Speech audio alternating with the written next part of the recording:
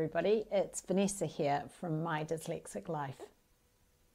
Today I'm going to talk about reading.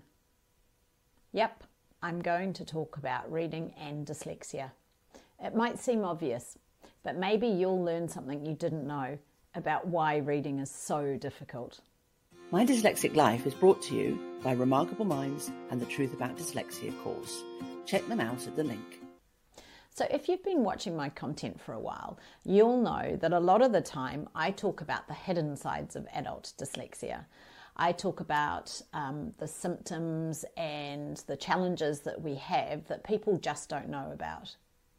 But today I'm actually going to talk about one of the challenges that is associated with being dyslexic, and that's challenges with reading. Now, I always thought I was a good reader. In fact, one of the reasons that I didn't know I was dyslexic for such a long time was because I could read, or I thought I could read. You see, when you're dyslexic, you actually think with your imagination. You actually use your imagination to process the world, to problem solve, and to take information in. So I was great at reading. I was great at reading novels or fiction or anything where I could create the movie in my mind of what I was reading. So I loved reading. I loved reading because my imagination was so vivid that I could create the words and create this movie in my head, and it felt like I was a part of the book. What I didn't realize is that is dyslexia.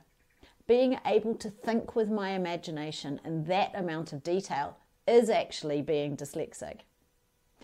But translate that into reading an email or reading a textbook or reading anything really where I can't create that kind of imaginary world in my head, where I just have to take the information in of what's in front of me. So, anything where I had to write a report or where I had to, read an email, or I had to read textbooks, or I had to read a report, then I really struggled. And what would happen for me is, because I thought I could read, I would read the pages, my eyes would look at each word and I would recognize probably most of the words, and I would get down to the bottom of the page or the paragraph, but I would have absolutely no understanding of what I'd just read. So I would go back to the start and I would read it again. But that still didn't help me.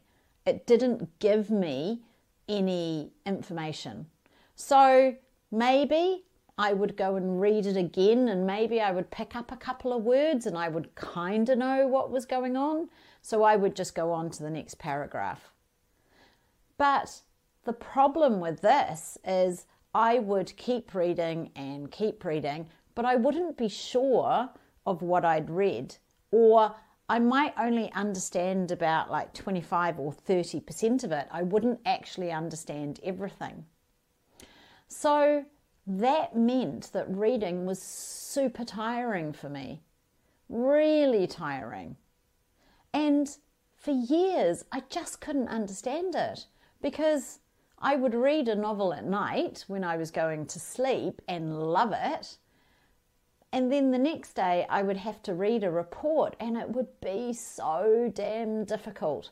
It would feel like I was walking through treacle. And it really took so much of my concentration that it was exhausting. And I think that's the thing. Reading is really tiring for dyslexics. We have to put so much effort and concentration into reading that it is just exhausting. And that's the thing. Maybe you're dyslexic and you love reading about a topic you're interested in, or fiction, or magazines, because there'll be lots of pictures that you can reference. But reading something that doesn't have that rich visual language can be so difficult. And that really is because our brain processes information using our imagination. And to get the information that our imagination understands, it needs to be visual. It needs to create those pictures in our mind so that we can gain meaning from it. And this might be happening so fast, you're not even really aware of it. But I just wanted to share with you, my reading experiences really threw me for a long time. I really didn't think I could be dyslexic because I could read. But there's a difference between reading and imagining what you're reading and reading to actually get the information from the words on the page in front of you.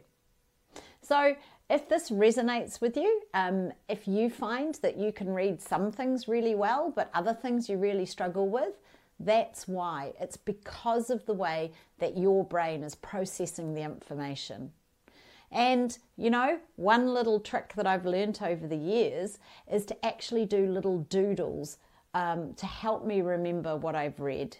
It may sound strange and it may sound a little bit kind of childish, but trust me, it's not.